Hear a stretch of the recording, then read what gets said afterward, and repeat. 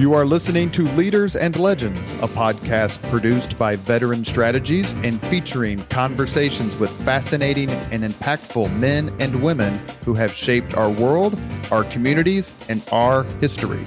My name is Robert Vane, Principal of Veteran Strategies, and your host for our discussion. You are listening to Leaders and Legends, a podcast presented by Veteran Strategies, an Indiana-based public relations enterprise, and sponsored by Girl Scouts of Central Indiana, Garmon Construction, Leaders and Legends LLC, the Grand Hall and Conference Center at Historic Union Station, the McGinley's Golden Ace Inn, and NFP, a national insurance broker with strong local content. Our podcast is featured on the All Indiana Podcast Network in partnership with Wish TV. You may find Leaders and Legends at allindianapodcastnetwork.com. Thinking of starting a podcast or need to host a public meeting? Let Leaders and Legends LLC be your partner as you look for new ways to communicate your message. Please contact Chris Spangle or me at leadersandlegends.net. And as always, all our podcast interviews are dedicated to the legacy and generosity of P.E. McAllister. Howie Politics and State Affairs Pro offer insider election coverage, polling, and analysis in Indiana. Our nonpartisan news and legislative tools create a winning combination pro subscribers can't live without. For all the resources you need this election season and beyond, visit pro.stateaffairs.com/IN. That's pro.stateaffairs.com/IN. Thank you for joining us on the Leaders and Legends podcast. Our guest today is special in a way that most folks, quite frankly, aren't. We were lucky enough to interview a member of his brotherhood a couple of years ago for our podcast, and that's Sammy Davis. But today it's Donald Doc Ballard. He's a retired colonel of the Kansas National Guard and a former member of the United States Navy. But as a hospital corpsman in the Vietnam War, he received the Medal of Honor for his heroic actions on May 16th, 1968. He also received 3 Purple Hearts for his service to his country. Doc Ballard, thank you so much for coming on the podcast. Well, good morning, and thank you for having me. Well, before we get started in your story and talk about that day and how you're helping veterans, let's quickly transition to that. You are in Indianapolis. What brings you into town, and why is the service to veterans so much a part of your life? Well, it's always been part of my life. I've been a health care provider most of my adult life. I entered the service as a pre-med major in dentistry, and I wanted to make a career out of the military because I wanted to service the military, to be a dentist within. At that point, it was the Navy. I joined the Navy to be a Navy dentist, and so ever since that time, throughout my adult life, I've been a caregiver and caretaker, and so it's natural for me to find respect and want to honor the people that saved my life. A time in combat will change your opinion for the rest of your life. And, I'm just a small-town kid that left Kansas City to go get my education and ended up on the battlefield killing people. I had no intention of killing people. Unfortunately, I had to. I killed 6 men. 3 of them was with my knife. So, how do you expect me to come home and be the same guy?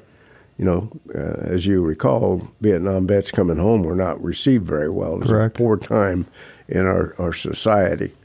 And so dealing with that, I decided that the only brothers that I truly had were veterans that understood how and why I did what I did. And so it just grew out of love and respect that I would want to be around veterans and help them because they were there to help me. Indianapolis, Indiana, too, but Indianapolis especially is known for its veterans and its war memorials, how it honors veterans. Has Indianapolis been a stop for you previous in your career, in your life? Not really, no. Many years ago, 30 years ago maybe, I was up here at a brick factory taking a tour. I had an interest in playing in the clay and learning how bricks were made. So, but other than that, no, I've never been here before. Is there a specific kind of reason, anything that the Leader and Legends podcast audience can help you do while you're in town? A cause we can support?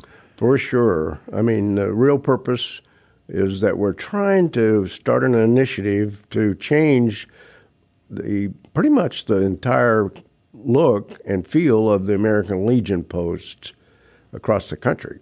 We're starting here in Indianapolis with Post 500. So many times the younger kids don't want to join an old fogey's organization, where it's made up of smoking and drinking and storytelling and just BS. So, we have to look at it from a different perspective, and we have to look at what their needs are and try to fulfill their desires. Unlike when we came home, they didn't want us to join the Legion or the Vietnam veterans to join anything, because we had lost the wars, so to speak.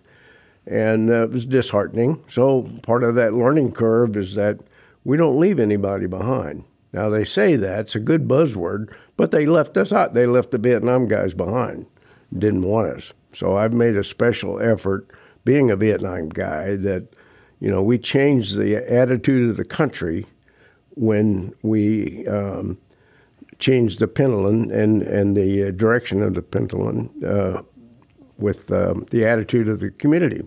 When a veteran would come home in uniform, we would stand up and clap and praise him and give him the honors that he deserves, and the sheeple would follow us. They didn't know why we were clapping or why we were giving praise, but the sheeple all of a sudden jumped up and started supporting us. So we, one by one, individuals can make a difference in this country if we just put our mind and get mind to it, as well as get some good direction and good goals. And so that's what our goal is here today, is to help the American Legion recruit membership through education. We'd like to have to expand on the American Legion's education theme now. They already have one. So we're trying to embellish that and expand it throughout the country and give them a better presence and a more acceptable attitude towards the newer veterans. Let's go back to something you said just a few seconds ago. A lot of folks are folks who paid attention either because they've read about it or lived through it, kind of understand to a certain degree why veterans, that's not true, how veterans were treated post-Vietnam. And some of that was passive, right? They didn't honor them the way that like World War II vets, for example, were honored. But what you're describing is almost an active discrimination. So when you came out of Vietnam, a Medal of Honor recipient, and all those other brave men, it was actively discouraged for you guys to join the American Legion or the VFW? Yes. And to expand on that, when we got off the plane from Vietnam in California, we were met by protesters. And we had cups of urine thrown on us. We had dog feces thrown at us and hit us in our uniforms. And, we were disheartened because, we did everything we could, what we thought was the best interest of the country, only to come home and find out the country wasn't behind us. So pretty disheartening. We were not allowed to wear our uniform off base. Think of that. I mean, how dishonorable is that, So we had to actually take our uniform off or cover it if we were going to go off base on Liberty or something. The guards wouldn't let you off in uniform. And now when people see Americans in uniform at the Cracker Barrel or someplace, they pick up their check. Yes, I mean, but that was through an effort to the most part, it was to the effort of the Vietnam vets that said we're not going to let that happen to the new kids. So we took the initiative, as I mentioned, one by one. Each of us did our part to try to change the attitude of the civilians. It's been my great fortune to know. While I was in the Army from 87 to 90, there were plenty of Vietnam vets still in the service at that point, a lot of whom who had gotten out after Vietnam and then rejoined. But through my work in politics or PR or podcasting, I've met several other Vietnam vets. What makes that era of veterans stand apart? Not better or worse, just different. Well, a lot of it's got to do with our upbringing and our belief system and our toys that we grew up with and the lack of distractions that the kids use today to check out of reality. We were taught by the Second World War veterans how to take responsibility for our actions, how to become a patriot, how to become a better American citizen. And I'd have to say that as a parent and as an adult, we failed the new kids. As we literally have not taught them the values that we were taught. They're not as tough as kids as we were, you know. They strive to get a star by their name, you know, acceptance, and rather than team playing, it's all about more individuality than meeting the goals and mission statements. You mentioned why you joined the service and then what you ended up doing while you were in the service. When you got over to Vietnam, kind of what were your thoughts? I mean, Vietnam by that time you were in 65, I think. Is that when you went there? No, I joined in 65? I joined the Navy in 1965, and it was 67, the latter part of 67. I'd already served with the Marines during 67, so I was indoctrinated into the FMF world, Fleet Marine Force.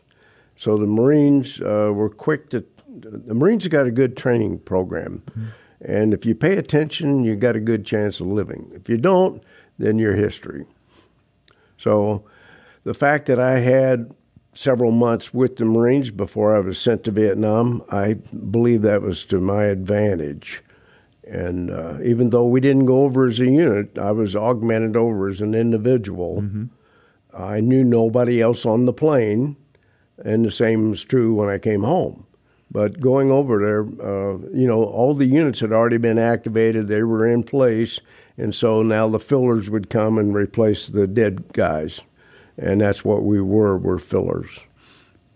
You joined to be a dentist eventually to get the training and all that. Correct. You end up becoming a Navy corpsman? Yes. This is the question I've asked other Vietnam vets. At what point, apropos for you, of course, while you were deployed, did the, well, Toto, we're not in Kansas anymore moment hit you? Well, I'd say the first step is the yellow footprints. You know, when you first get into boot camp and there's nobody there that cares about you, and that their intent is to break you down. You know, to put every test they can muster together to see if they can break you, and that's pretty enduring. And then your first assignment, it's a little easier because now you've got a mission, you got a job, and you're around friendlier people. You know, It's not the boot camp attitude any longer. So then the next step would be learning your job to the best of your ability and learning that skill that makes you an asset to the unit. And so you spend the rest of your life living up to those values and the skill set, and then learning leadership skills so you can, lead instead of follow. Vietnam, I can't think of a place, perhaps. I'm sure there are others, maybe Antarctica, that is different than the state in which you grew up. Just being over there and interacting with the people. And, you know, the one thing about basic training especially is they throw people from all over the country in the same building, same room, same barracks, and say, help each other, figure it out. Right. Is that something you experienced when you were in Vietnam, that everyone's like, we all want to get home alive, let's help each other? The team was quite obvious in Vietnam. You know, none of us, even today, can function as an individual. We do so much better when we function as a team member. Vietnam was a perfect example. It was us against them. Who are them? I mean, we don't know. Mm-hmm. And if you talk to 10 different Vietnam guys, veterans, you would come up with 10 different stories, you know, because we all experienced different warfare, different enemies, different terrain features. You know, I've been asked, well, why is your story different than everybody else's? And that's the main reason is none of us saw the exact same thing unless we were in the same unit. Mm. So the camaraderie, the love, the need for fellowship and companionship and trust was a big part of survival in Vietnam. You know, when I got there, I didn't care whether the North or South was winning or the Democrats or Republicans. You know, my entire life and my mission was to get the Marines home as best a condition as I could back to their loved ones. That was my sole job. And if that meant risking my life, then so be it. You are listening to the Leaders and Legends podcast. Our guest today is Doc Ballard. He received the Medal of Honor for his heroic actions in Vietnam in May of 1968. Did you have a strong stomach before you went to Vietnam? What prepared you for the carnage that you saw? I don't think I was prepared. You know, my first day in Vietnam, to go to the field, you know, I spent a couple of days in the rear when I first got there. But my first day that I was put on a chopper and we were sent out to my assignment, we got shot down.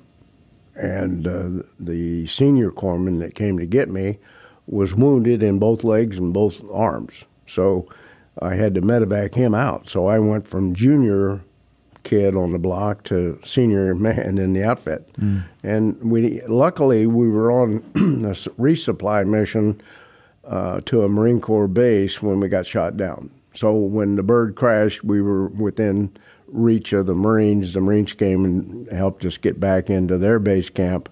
And so we sit there until we could get another bird. And people don't understand that birds don't fly every day. You know, weather and a lot of things, you know, enemy activity.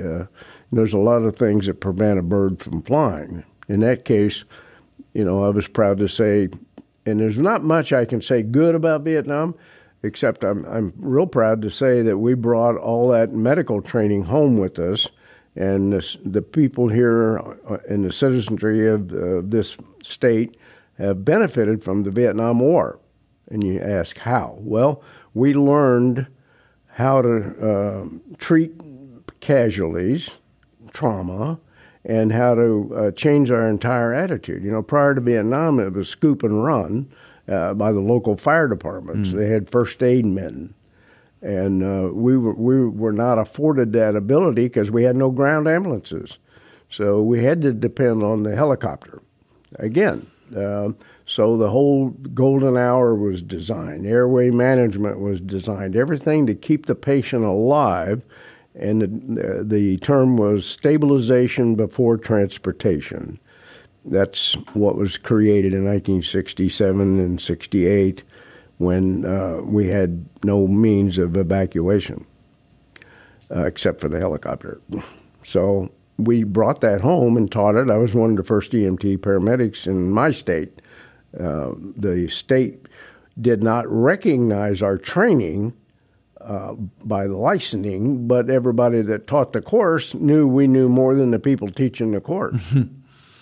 So when I first got out of the service, I could do a cricoid thyroidotomy, tracheostomy, guillotine amputation, arterial and venous cut down, but I couldn't carry a bedpan without supervision in the civilian life. I worked orthopedic surgery and neurosurgery, so I was thankful that I had the training because I was able to save more lives in the field than a typical medic or a corpsman was. In 65, was there still the draft? Yes, because I got my draft notice. And then you decided to join? No, I got it while I was in Vietnam. I told my sergeant, hey, I got a draft notice. I got to go home. And he says, here's your straw. Suck it up, big guy. There's a famous, he's famous. He's very respected and successful fellow here in Indianapolis who I'd love for you all to meet at some point. His name is Michael Browning.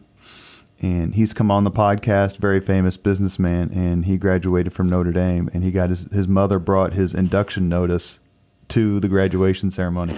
Son, I'm proud of you. Here's your induction notice. Your friends and neighbors have selected you. Yeah, Go ahead, please. They didn't. The selection service, we all signed up when we were supposed to back then. And my mother got the notice because I didn't have an address, prior to that. I did get married, and I had 2 kids while I was in Vietnam. So, but I never kept my records up, so my mother, through the Selective Service Board, got the notice, and she forwarded it over to me, and, you might get it a month later, but it was humorous to get my draft notice and while I was sitting in Vietnam. Do you know your draft number? No. I've heard from multiple people of your generation that you never forget. I mean, obviously you were already over there, so it wasn't as pertinent. But like I could say, what's your draft number to a 70-year-old man, and he'll say 228. Mine was 239. I just recalled 239. As you're growing up, you're in high school. You're going through the 60s. You've witnessed, a terrific and terrifically tragic era in American history. How much was Vietnam a part of your consciousness or worldview before you ever went over there? In other words, did you follow it and like, oh my God, I'm getting ready to graduate, that's probably where I'm going to go, that sort of thing? Is it something that you were monitoring, tracking? Not at all. And if you would have asked me in 1965 when I joined the service where the military was serving, I didn't know we were in Vietnam. Secondly, I didn't know on the globe where Vietnam was. I couldn't have pointed it out, we studied geography, but I must have slept during that course, I did not have a clue where Vietnam was, and nor would I care because I had no intention of going there. But little did I know. You are listening to the Leaders and Legends podcast.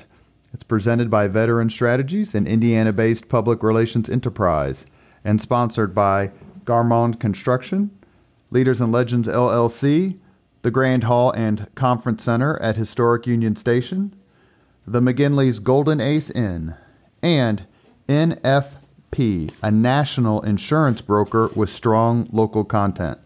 Our guest today is Doc Ballard. He received the Medal of Honor for his heroic actions in Vietnam. So it's May 16th, 1968. I'm going to guess you woke up like any other day. Didn't know that was about to happen. I've read I brought it here so I could refer to it, your Medal of Honor citation. I also watched the video that you did. You looked smashing in your mustache, by the way, for the Medal of Honor Society. It's a terrific video. Actually, all the videos on there are, I went down a rabbit hole a couple days ago. I probably spent 2 hours on the site. It's incredible. Anyway. Well, if you recall, I was much younger, but that was early in my career, and I still had the 2,000-yard stare.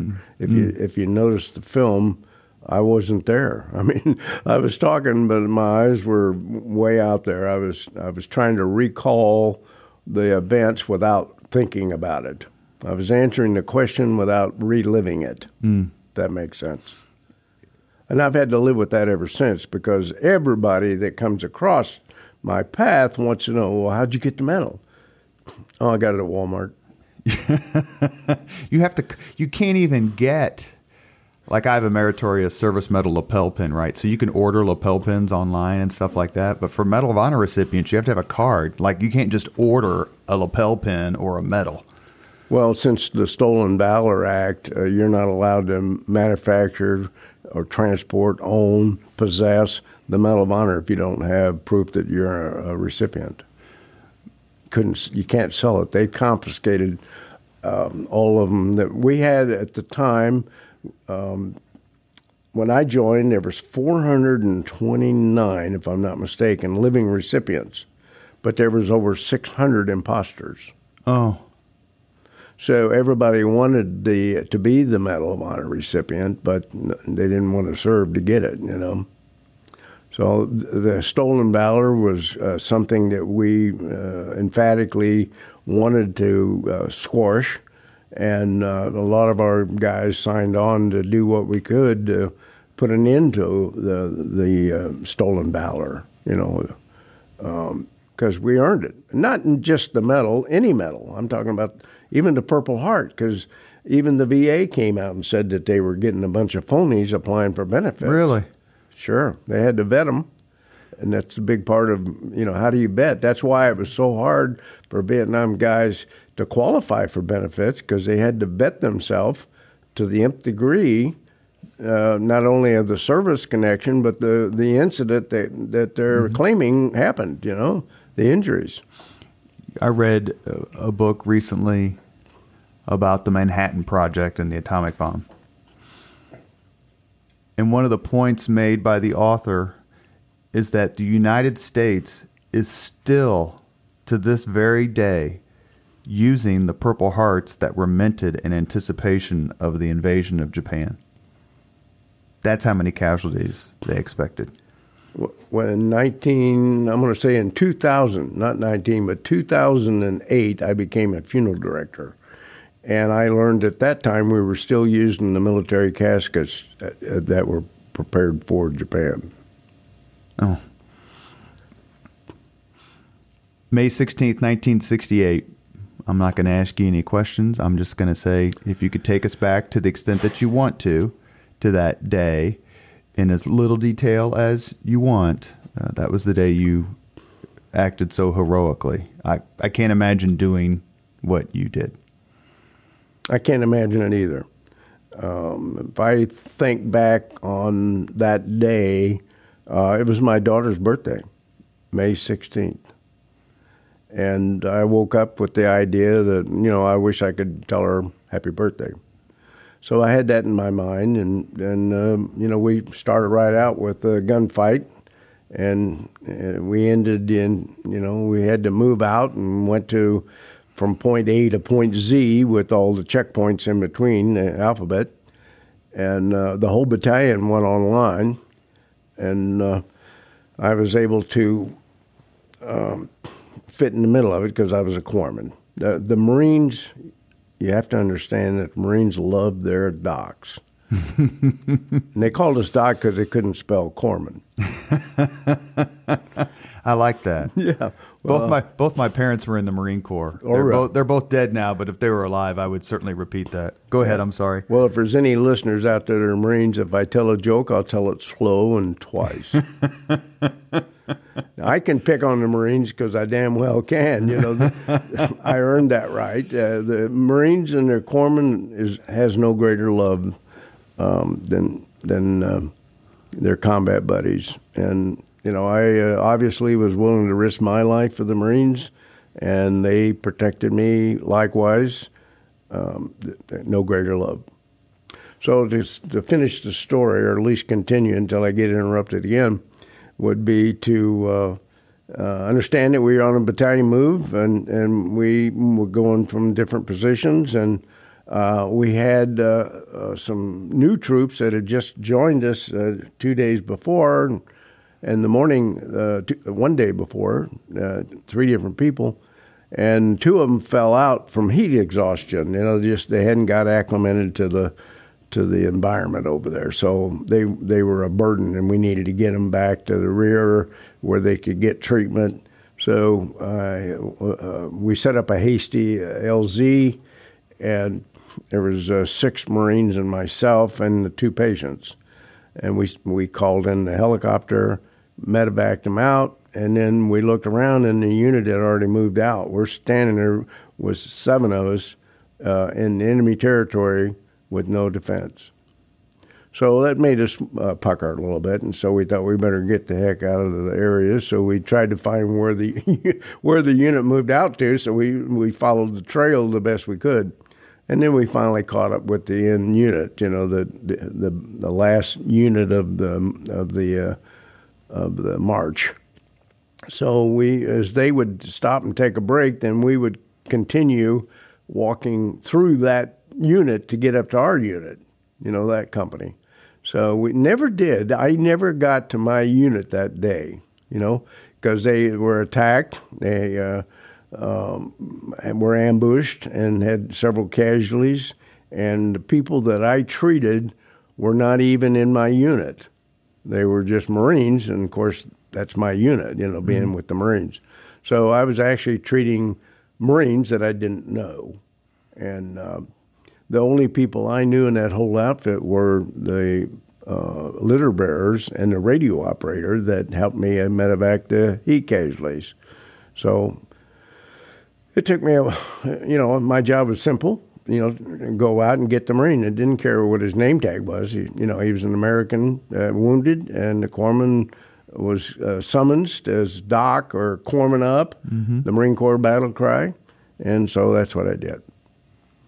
I went out several times. Now, we had moved out, and we'd set up overnight. I joined the unit. We set up overnight, and in a hasty defense posture. And that morning, we woke up to gunfire, and they had attacked us. And when they saw an area that they could penetrate our line, they pushed through the line and just overrun us. So my particular remembrance of that day was the machine gunner that was in front of me got wounded, and so I grabbed my aid bag and I ran down to treat him, and I jumped in the machine gun hole, the pit, and was working on the guy when the second machine gunner, who was also shot while I was there, and he got shot in the forehead, small hole going in and a large hole coming out. And so it blew him back over on me. And this is tough for me because... You stop whenever you need to stop, sir. I'm going to do the best I can. So it was maybe 5 seconds to 6, 8 seconds. Who knows? Might have been 4 days. I don't know. I lost track of time. But the enemy came over us. They literally walked through us. There were 6 of them. 5 of them were picking up our machine gun and all our ammo and the food and everything. And the 6th person was standing about 2 o'clock with his at the ready, watching us to make sure we didn't move or cause any kind of problems. Well, when everybody moved out, that SOB shot all 3 of us again. So I laid there playing dead and had to watch him shoot me. He shot me in the stomach. Luckily, didn't shoot me in the head. And I must have reacted in such a way as it made him think I was dead. So he walked away. I was able to push the dead person off of me because his brains was all over me. When he fell back, his brains came out of the helmet, which landed all over my face, so it made me look like I was injured pretty good, I imagine. I couldn't see myself. But so I pushed him off, and the only thing I had on me was my knife, and it was in my boot. So I knew I had to get behind where the enemy had gone because now they're shooting our people from a different position. So I get up there, and the man that shot me was going through my food. And now he didn't see me or hear me coming because of all the gunshot and all the activities and everything. So I jumped on him, knocked him flat on the ground, and I slit his throat. I laid there on top of him until he could bleed out. So that's how my day started. We were able to pull out and regain and help. The Marines were able to kill all the people that had entered our compound. So we had gathered up the bodies and the living, and my job at that point became to go out and get to treat the wounded. This was early on. We weren't picking up bodies at that time. We were still engaged in battle. So my job was to go out and get and treat the living, and that's what I did. And I would fireman carry the person back to a clearing station. It was a bomb crater, is what I had identified as a safe place.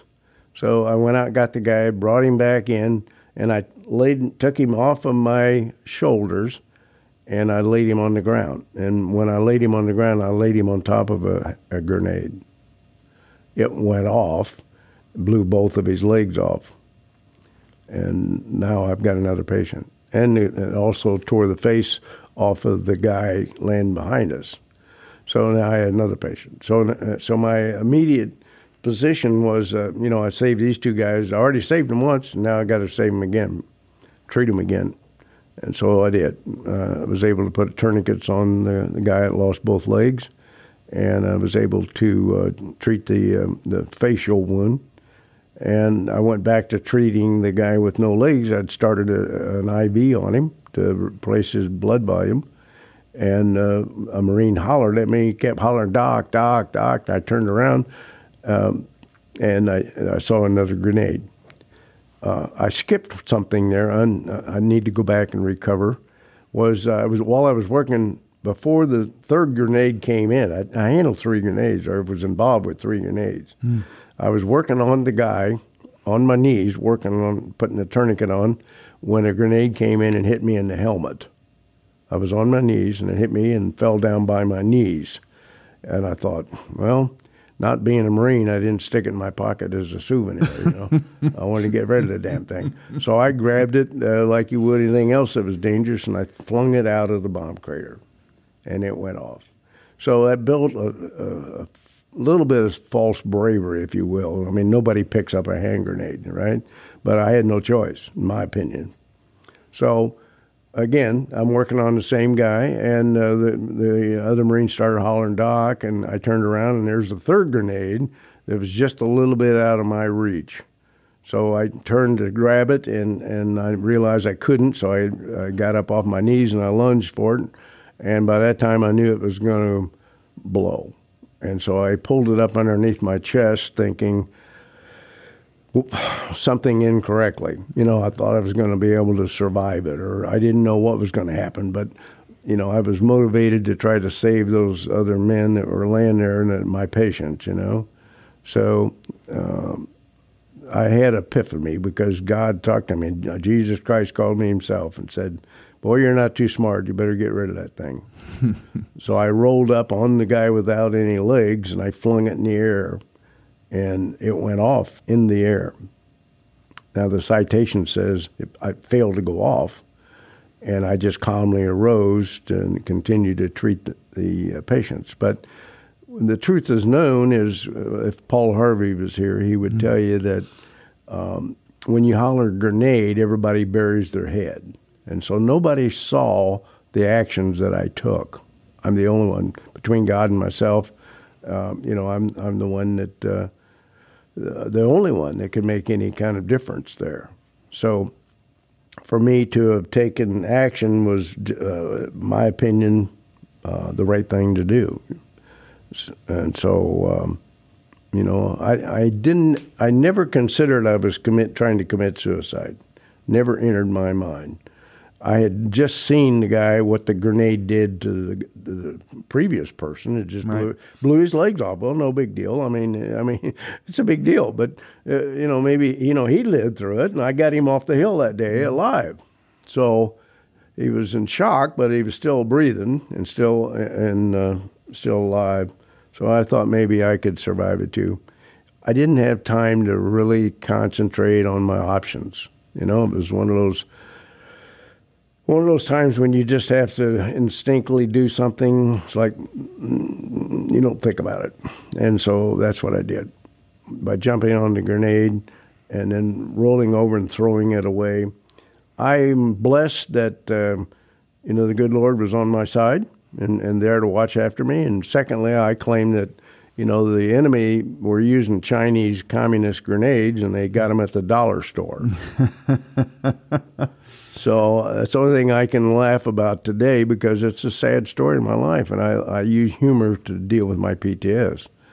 And that's my story, and I'm going to stick with it. In its own right, it is a fabulous, although tragic, story. You mentioned about a minute ago that no one saw these actions. Correct. So then how does the process start for the Medal of Honor, I guess, review, awarding? Well, you have to be, the story has to be told, and you have to be put in for an award. I didn't learn any of this until I went to my first reunion with my group. And if you're listening out there today, thank you, Marines. But I went to my reunion, and I met the battalion commander. And the colonel was telling me the story. And he related a story that some Marine had written me up, and they were processing that. And it's also important to know that each level, it could be chopped. If a sergeant didn't like you, there was a prejudice or maybe a misunderstanding between the two of you, he could have said no. The staff sergeant could have said no. The first sergeant could have said no. The lieutenant, all up the chain of command, any level could have said no. And for that to get that high to the battalion, I had no opposition. Everybody loved their docs, right? Mm-hmm. So, again, I learned all this, 10 years later. And the colonel related a story that he had to impress upon the major in the rear with the gear that he called down there and said, "Where is that? I haven't seen the story. Did you forward it under my signature block?" And the major said, "Well, is the corpsman alive? Or was he dead?" And the colonel related the story that he said, "No, he's right here with me right now. I mean, he's here. He's still alive." And he said, "Well, did he get wounded?" No, not to my knowledge. He did not get wounded. And the major said, "Well, we don't give corpsman awards, for doing their job. And besides, you didn't even get wounded, So now this is what the colonel's telling me, and I'm sitting there in awe thinking, what happened? And the colonel said, Major, I'm going to come down there with my number 10 boot and stick it up where if you don't submit that forward. He says, you get your butt out here and interview the troops. And he says, after the interview, you report to me. And so he flew out there unbeknownst to me and met with the witnesses who said that, yes, they saw me jump on the hand grenade, but they didn't see me get off of it. They didn't see me do anything. They just assumed that it didn't go off because, I got up and started treating the Marines. So Paul Harvey would have explained the difference and explained what I explained was I was able to throw it away and it did detonate in the midair without causing any injuries. Were you put in for like a Silver Star or a Distinguished Service Cross and it got upgraded, or were you recommended for the Medal of Honor from the beginning? It was either Silver Star or Navy Cross. And it got upgraded. And again, not knowing what I'm talking about, or then especially, I wasn't even aware that I was put in for it. The colonel related that, it was going to, he thought it was going to be a challenge getting it through because I wasn't even wounded. Because most Medal of Honor recipients get wounded or killed. The majority of them get killed. And that day, I had been wounded 8 times while I was in Vietnam, but that day I did not receive any injuries at all. So I had several things against my action. I was alive, I wasn't even wounded, and I was a corpsman. I didn't deserve it. We have a few minutes left with Doc Ballard, who received the Medal of Honor for his actions in Vietnam. May 16th, 1968. Fast forward, you're at the White House. You're with Nixon and the other recipients that day, other people being honored. Small town boy, now he's in the White House talking to Richard Nixon. Yes, and, we were raised to be respectful of the White House, no matter who the president was. I enjoyed Nixon. I'd followed him, but I hadn't voted yet. He would have been my first president to vote for, and I just come out. As a matter of fact, I was still in the service, to come to think of it. I was in between services, and I was getting out of the Navy, going into the Army when I was called to the White House. So it was an honor to meet Nixon. I mean, he had a tremendous heritage. He'd done a lot for our country. And it was, he's the president of the United States. I'm just a kid, E5, talking to 4-star generals and the president of the United States. That was, that was pretty serious stuff. And it was the highlight of my career as well as my life. So you received the medal in 1970 at the White House. Was that before or after the Kent State incident? I think it was before. Yeah, I'm pretty sure it was. I'm not sure about that. Let me ask you the same question I was fortunate enough to ask Sergeant Davis. Is there? I mean, these stories are. If you go on the Medal of Honor website, you just are mesmerized by them. Sit there with your mouth open, going, "You got to be kidding me." I asked Sammy, "Is there someone else's medal story?" Like what person X did to receive the medal that he finds like, oh my God, I did what I did, but what this guy did is just unbelievable. Is there another Medal of Honor recipient who admire maybe a little bit more? That's a tough question because I admire all of my brothers. I could find good with every one of them that I, first of all, didn't believe I should have gotten it. I was just doing my job, Some of these guys that went out and actually killed the enemy and saved the lives of so many people, there's several people I could name, but in fear of not naming them all, I'm not going to name any one particular one, but I'm in love with the guys that I serve with, and I'm just respectful that I had an opportunity to meet them and join their ranks. And I've spent the rest of my entire life, just like the purpose I'm up here this weekend, or this week actually, is to serve the veterans to the best of my ability. I've always said and still believe today it's harder to wear the medal than it was to earn it. And I want to be remembered for what I've done since that day, that one day in combat that changed my life forever. So now I have to live up to it, and I've started different organizations. Again, I'm up here to help the Legion because I want to give back. I want to continually pay it forward and pay respect and honor to the veterans. You mentioned something when we were discussing in the first half of the podcast, we have just a few minutes left, about Vietnam veterans helping subsequent generations, like lifting them up. And I remember reading an article several years ago, it may have been a couple decades ago, that recipients like you and others, especially from the Vietnam era, were saying that there aren't enough of these being awarded. That a lot of them are being downgraded and no, but this guy did, he should get it. Is that something that A, is true, B, you think is necessary? I just thought it was one of the most unselfish things I'd ever read, where it's like, okay, we can keep this clique really small, or we can help the people behind us get their due recognition. Good point, because as a recipient, we have no say in what and who gets the medal. We avoid that not only by reason that you can imagine, but by Congress. We're not allowed to voice an opinion. So, no, we have nothing to say about that. And there are plenty of people that deserve the medal that didn't get it. No witnesses, for instance. or the Marines broke all their Crayolas. They wasn't able to write it and document it.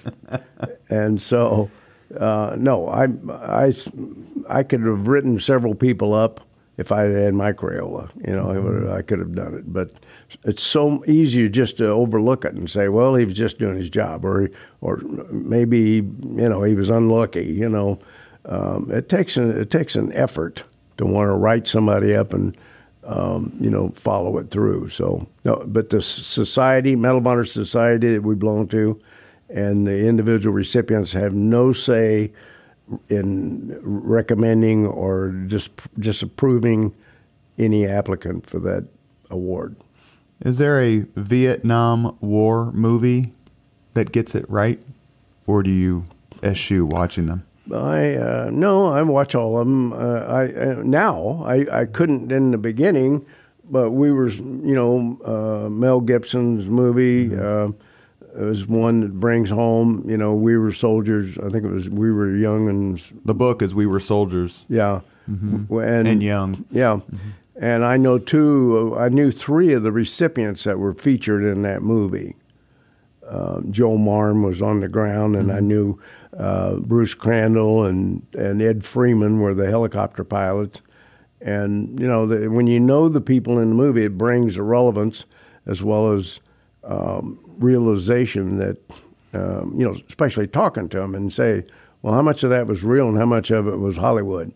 And, it's they're 2 of my heroes. They're all 3 of them are my heroes, for the actions that they did. But again, I don't single any of them out because they're all my heroes. And can we talk about? Yes, please do. Well, I was going to ask you one more time about your visit to Indianapolis, and then we asked the same 5 questions of all of our guests. Oh, well, the purpose of my visit here today is to help the American Legion Post 500 develop a new post, and hopefully we'll be able to change the entire attitude and appearance of the American Legion to attract the younger veterans so that they would feel welcomed and feel like they're going to get some benefit. Too many times these kids come to a meeting and they're turned off with the drinking and the smoking and storytelling, and especially when they don't have any stories and they haven't been around long enough to make them up like the rest of the veterans have. So, it's adverse environment. So we're trying to change all that and better put it into place, a better education theme for the Legion itself. I think everybody, including suicide victims, need a sense of purpose. There wouldn't be suicide if we had a sense of purpose for that person. The American Legion has done tremendously great things for our veterans, but they're not doing it what they used to do. It's pretty well all done, maybe, and I don't know that that's a true statement because we're always trying to improve the relationships and the quality of life. But the American Legion needs a facelift, and we're here to do that, and we're here to encourage recruiting of the new veterans. We have my particular foundation's the Triumphant Spirit Foundation.org. They'll be able to go there. Your listeners can look up what we're doing. Building a new facility here across from the racetrack. We have plenty of opportunity for people to get involved and show their support, and we want them to come down and join the American Legion. That's what we're about. Come down. It's not going to benefit me. I live in Kansas City, but it will benefit the veteran and hopefully maybe prevent a little suicide thoughts if they can get back around the camaraderie and the brotherhood that they had while they were on active duty. We have very little suicide on active duty. It's usually when they come home and they're lost. They don't have the camaraderie. They don't have the relationships and the brotherhood and people to talk to and self-confidence. And so we're trying to instill all that. And we're trying to raise money now to build that relationship. We've got a lot of ways for people to come and get involved. We're even selling bricks, for to help build the new facility. kissabrick.com sounds kind of crazy, but it's meant to recognize heroes that served our great country, and Kiss a Brick can be a household name on honoring your family member by being part of a growing new trend in the American Legion.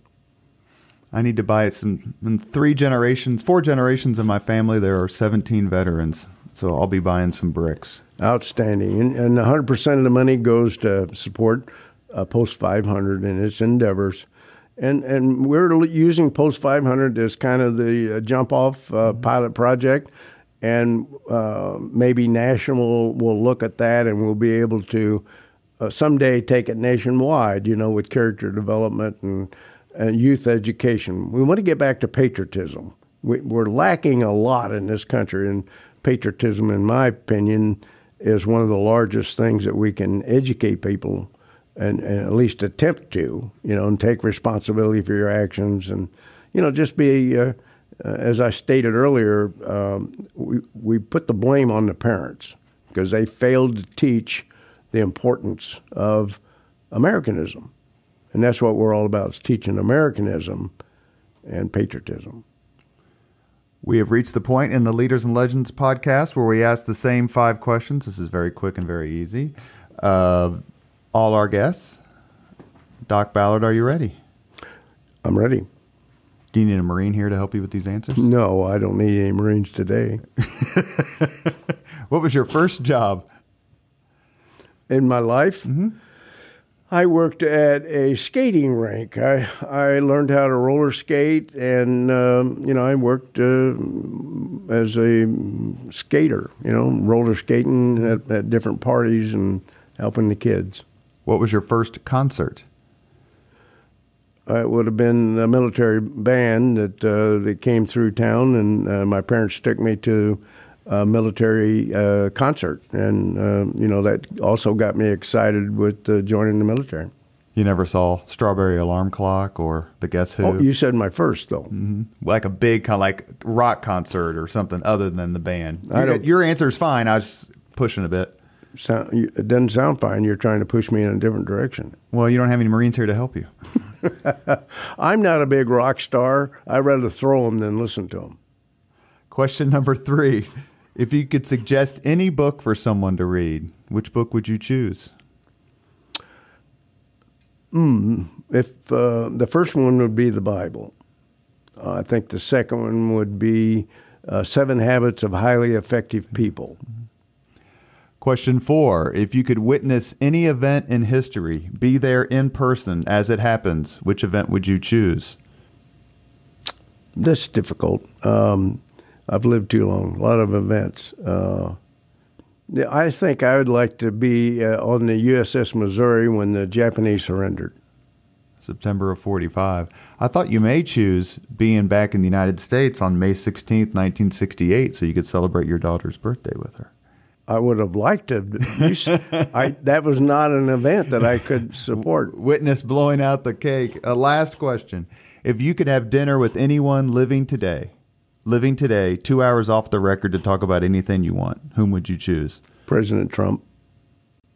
You have been listening to the Leaders and Legends podcast. It's presented by Veteran Strategies, an Indiana-based public relations enterprise, and sponsored by Garmond Construction, Leaders and Legends LLC, the Grand Hall and Conference Center at Historic Union Station, the McGinley's Golden Ace Inn, and NFP, a national insurance broker with strong local content. As always, all our podcast interviews are dedicated to the legacy and generosity of P.E. McAllister, a veteran of World War II. Our guest today has been Doc Ballard. He received 3 Purple Hearts and also the Medal of Honor for saving the lives of his fellow Marines and human beings. You were very generous with your memories and your time today. Good luck on your mission, the latest mission for you. Please let me know how I may be helpful, and thank you. Buy bricks. Thank you very much for listening to Leaders and Legends, brought to you by Veteran Strategies Incorporated. If you want to contact us about this program or our menu of public relations services, please send us an email at robert@veteranstrategies.com. That's robert@veteranstrategies.com.